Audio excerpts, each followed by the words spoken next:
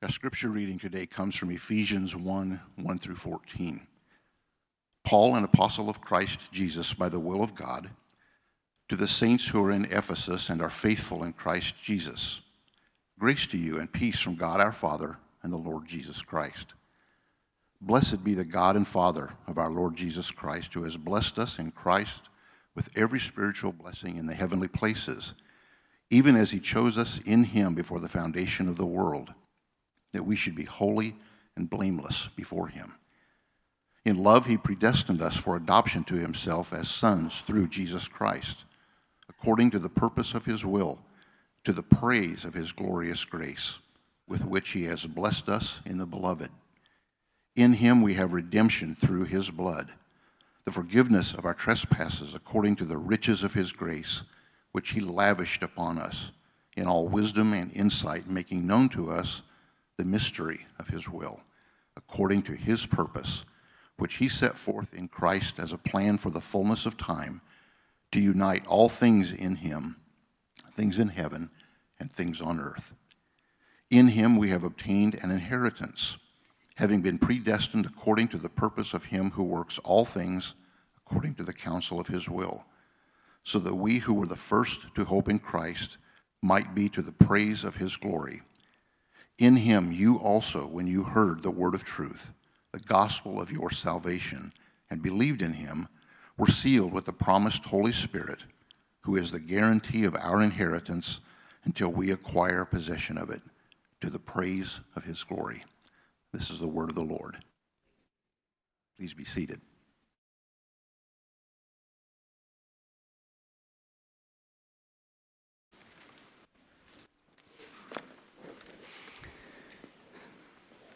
I'm not a Christian anymore. How many of you have heard something like that from someone you love recently? A friend, relative, one of your children, even former mentors or pastors that we looked up to. Or something like, I'm in a season of deconstruction. Some of you might be thinking that right now.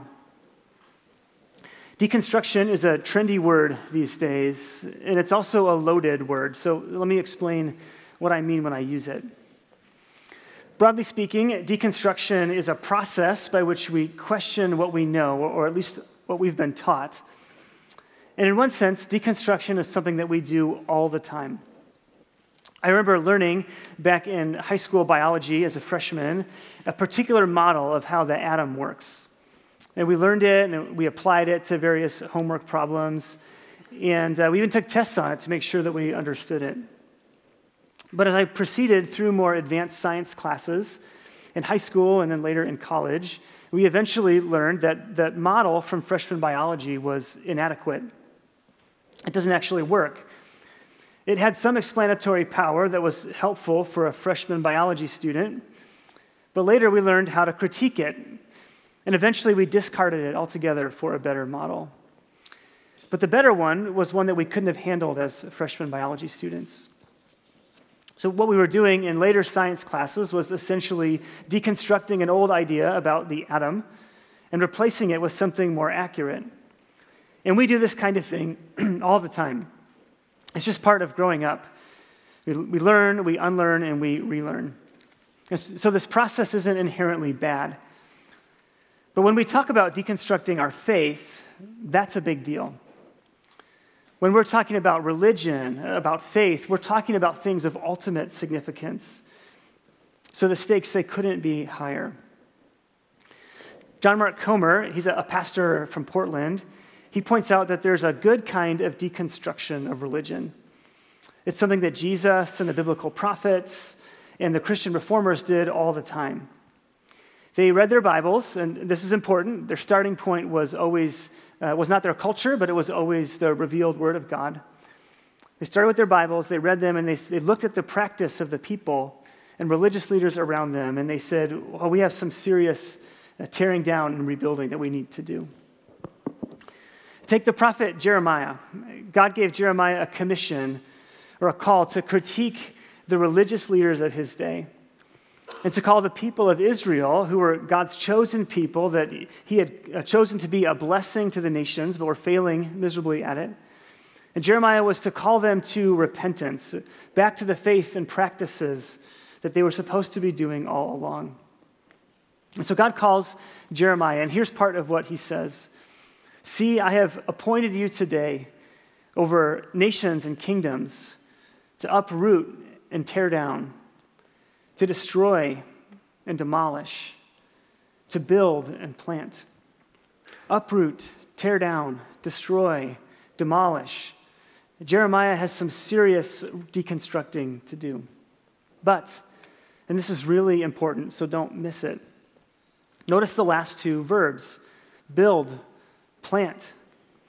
Jeremiah's call doesn't end with deconstruction. It moves through deconstruction to building and planting.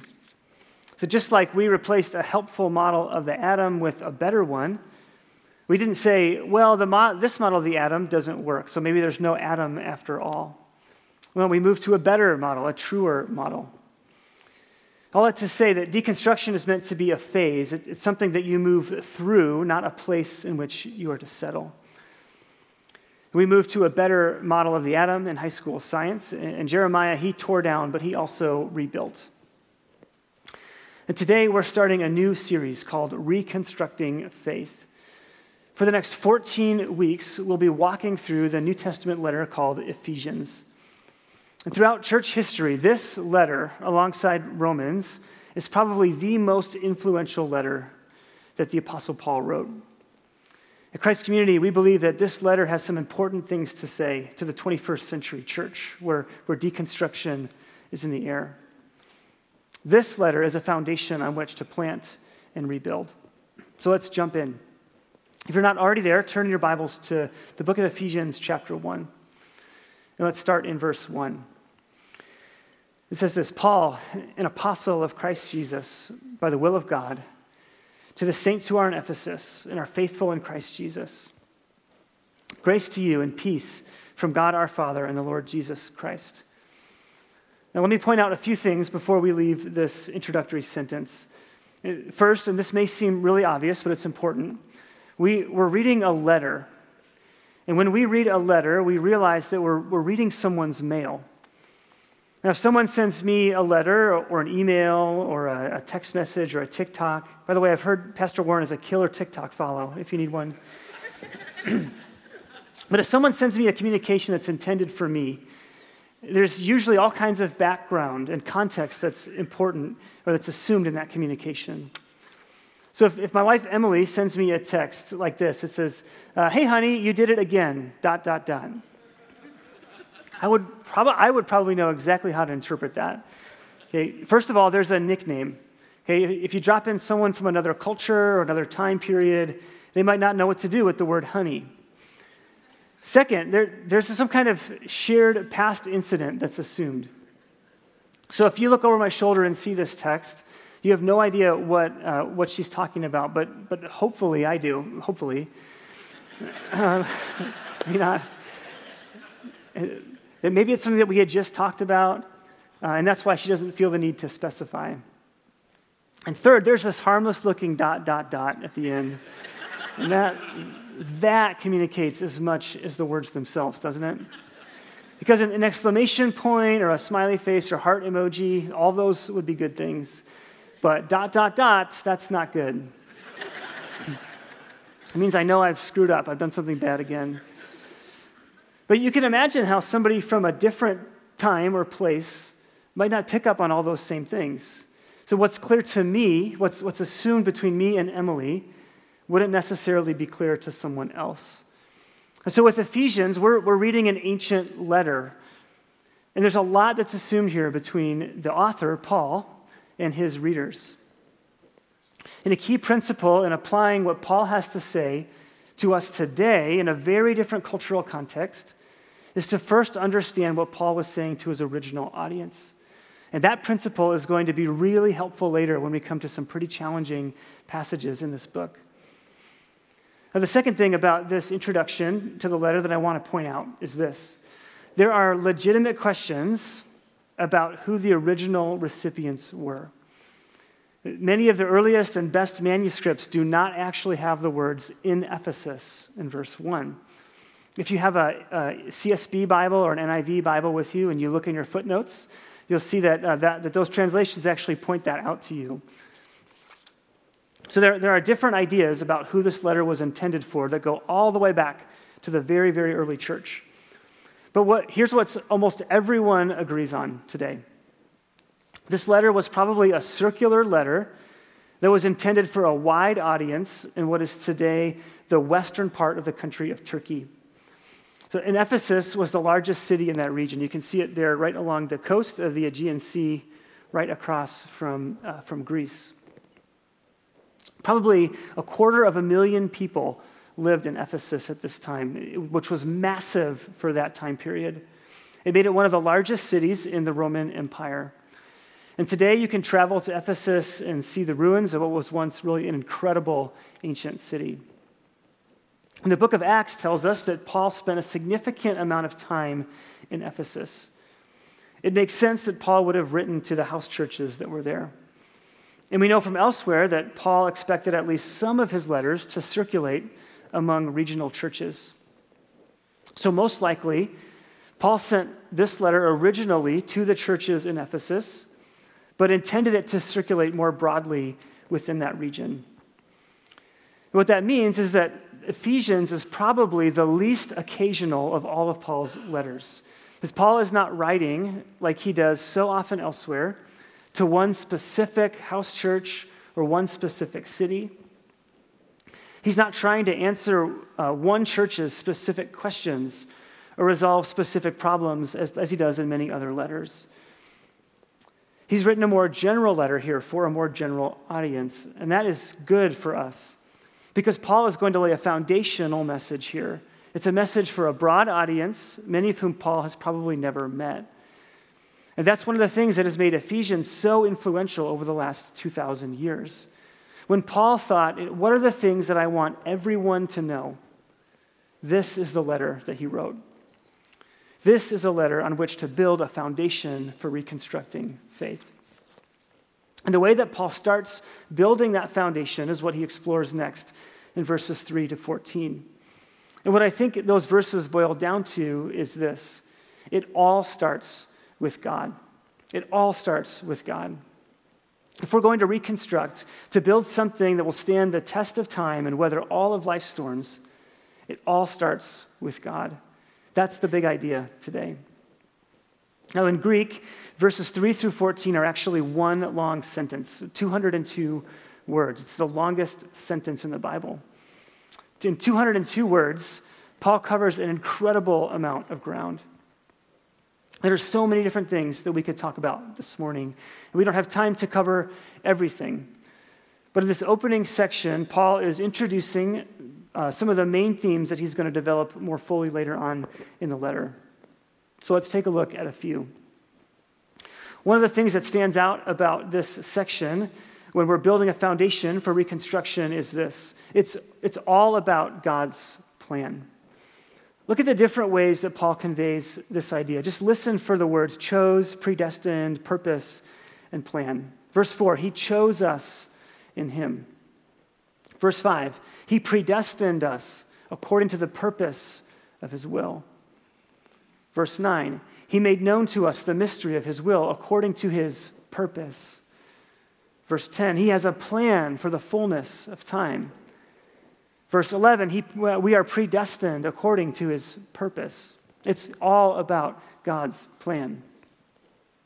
This plan was set in motion from the foundation of the world, according to verse 4, and it stands until the fullness of time, verse 10. Nothing catches God by surprise.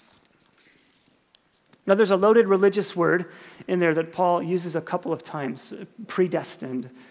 If you've been around church for a long time, you've probably heard that there are big debates about what exactly that word means. And faithful Christians come to different conclusions on this. But broadly, they fall into two main camps. But here's what both sides agree on. That's what I want to focus on. God has predestined or chosen that he would have a group of people who would be his, who love him and reflect his loving character into the world. This was true all the way back to Abraham when God chose him and his family to be his people and that he would be their God. And the debate today really centers around, did God choose Jim and not Bill? Susie and not Sally? Can we push this all the way to the individual level, or is it only a corporate idea? And my own conviction, for what it's worth, is that, based on my own study, is that predestination, or sometimes you'll hear the word election, it's a corporate idea. But I have great respect for people who disagree with me, including, I'm sure, other pastors on staff at Christ Community, which, by the way, is one of the things I love about our church.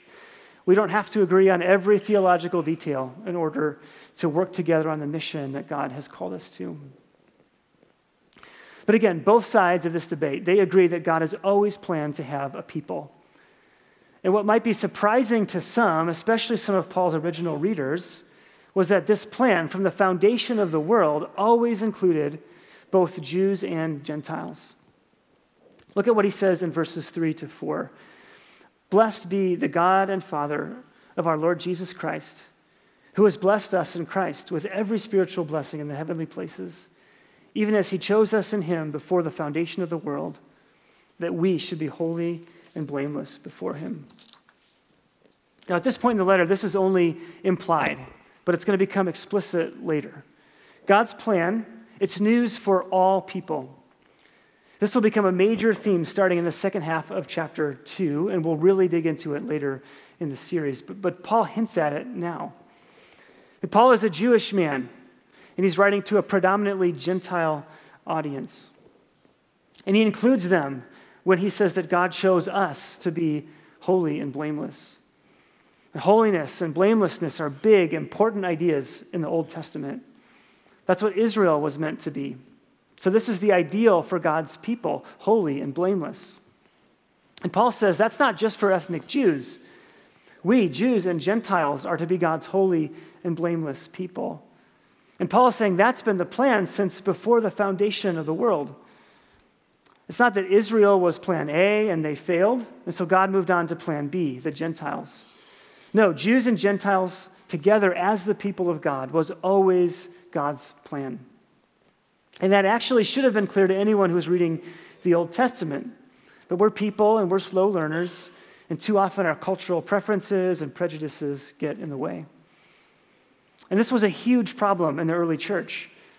The apostles who walked with and talked with and learned directly from Jesus seemed surprised in the book of Acts that God would include Gentiles in his plan. In Galatians, Paul records that he had to confront Peter, who was probably the closest disciple to Jesus. He had to confront Peter about his prejudice toward the Gentiles. Even Peter had to be reminded that it's news for all people and not just his people. And we need to be reminded of it too. Most of us aren't worried about the Jew-Gentile controversy, but we're still pretty good at dividing ourselves into tribes, aren't we? Whether it's race or class, generation, political party, level of education, what country you live in, what country you were born in, and on and on. We're really good at sizing people up and categorizing. Are you one of them or one of us? And once we decide that you're one of them, we start to wonder whether you're a real Christian. The good news is good news for all people, not just my people. But agreeing with that statement, that's the easy part. Living it out is the hard part. And one of Paul's favorite phrases across all of his letters is just two words: in Christ. Many scholars today will call this the heart of Paul's theology. In Christ. It's all over Paul's letters. And it's used most frequently here in Ephesians. And it's particularly frequent in this passage. In him, in the beloved, in Christ, those phrases occur 11 times in just this one sentence. We often talk about having Christ in us. When I was young, I prayed a prayer to invite Jesus into my heart. And the Bible does convey that idea, that Christ indwells believers through the Holy Spirit. But far more common in the Bible is the idea that we are in him. And the implications of us being in him are huge for how we relate to one another. Because I can't just have Jesus in me over here and you have Jesus in you over there, and we can keep our distance. Now, if we're in Christ together, then we have to figure out how to make that work. And we might have big differences that we need to work out.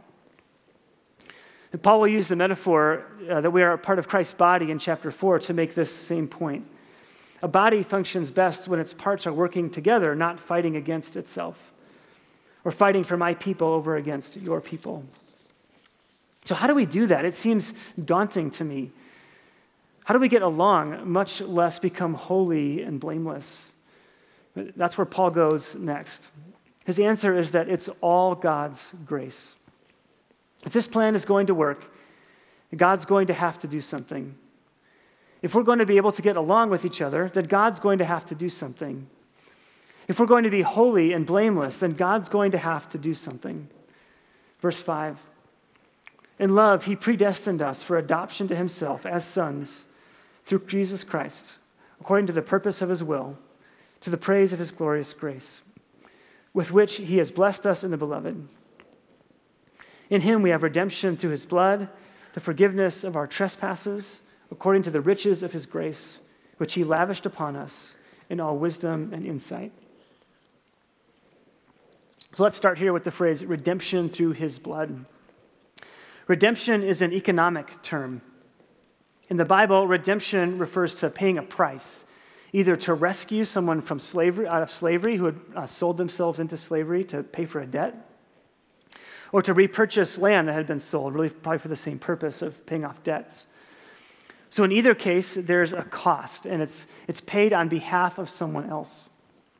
It's paid by someone who can afford to pay the price for the benefit of one who cannot pay it. And here we see that Jesus pays the price of his blood for our benefit, forgiveness of our trespasses. This is the fundamental element of the good news, that Jesus pays the penalty in place of ours for the forgiveness of sins. But there's even more than that. God doesn't stop at forgiving our sins. And God could have stopped at forgiving our sins. A judge can say to me, even though I know you're guilty, I'm not going to punish you. I'm going to declare you innocent and clear your record. He can do all of those things. But that doesn't mean I have any kind of relationship with the judge. But this judge, the God of the universe, he says, not only do I forgive you, not only do I clear your record and consider you holy and blameless, but I want you to be part of my family. Look again at verse 5. In love, he predestined us for adoption to himself as sons through Jesus Christ. If you are in Christ, you are part of God's family. When is the last time that you reflected on the wonder of that reality? Now, this probably seems strange to us, but in the ancient Roman world, it wasn't children who were most commonly adopted, it was adults. A wealthy benefactor would take an adult from a lower social status and elevate them to a higher status by adopting them into their family. This is a highly stratified society, but the benefactor would do that, would raise them up to a higher status. And being part of this new family meant sharing in the privileges of the higher social status and also being a part of the inheritance. And that's why the language of sonship is important here. In the ancient world, a very different culture from our own, the inheritance was passed down through sons, not daughters. And so what Paul is saying is that anyone who is in Christ, male and female, now has the status of a son. It's something that really mattered in the ancient world. Whether you are a man or a woman, a Jew or a Gentile, slave or free, you who are in Christ are now elevated to the highest status imaginable, that of sons of the God of the universe. And as such, we share in the inheritance of his Son. In verse 11, Paul writes that we have already obtained our inheritance, at least to a certain extent.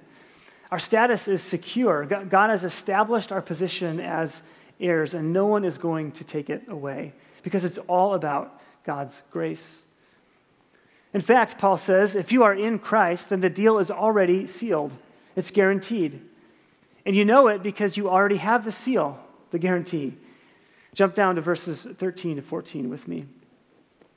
In him, you also, when you heard the word of truth, the gospel of your salvation, and believed in him, we're sealed with the promised Holy Spirit, who is the guarantee of our inheritance until we acquire possession of it, to the praise of his glory. When you heard the gospel, and when you put your trust in Jesus, you were sealed with the Holy Spirit. And this probably requires an entire sermon on its own, and even then we'd struggle to fully comprehend it. But when we place our trust in Jesus, we are indwelled by the third person of the Trinity, the Holy Spirit, who empowers and equips us for Christ-like living and service. If your life looks different now than it did before you placed your faith in Christ, that is evidence that you've been sealed with the Holy Spirit. If you're growing in Christ-likeness, that's evidence that you've been sealed with the Holy Spirit. And it's also a foretaste. What you have now is a glimpse of the fullness of the inheritance that's coming. So God's plan, it's good news for all people. It's grace that forgives sin and adopts us into God's family. And there's even more. It actually gets even better. Because God's plan is about more than just people. Look at what Paul says in verses 9 to 10.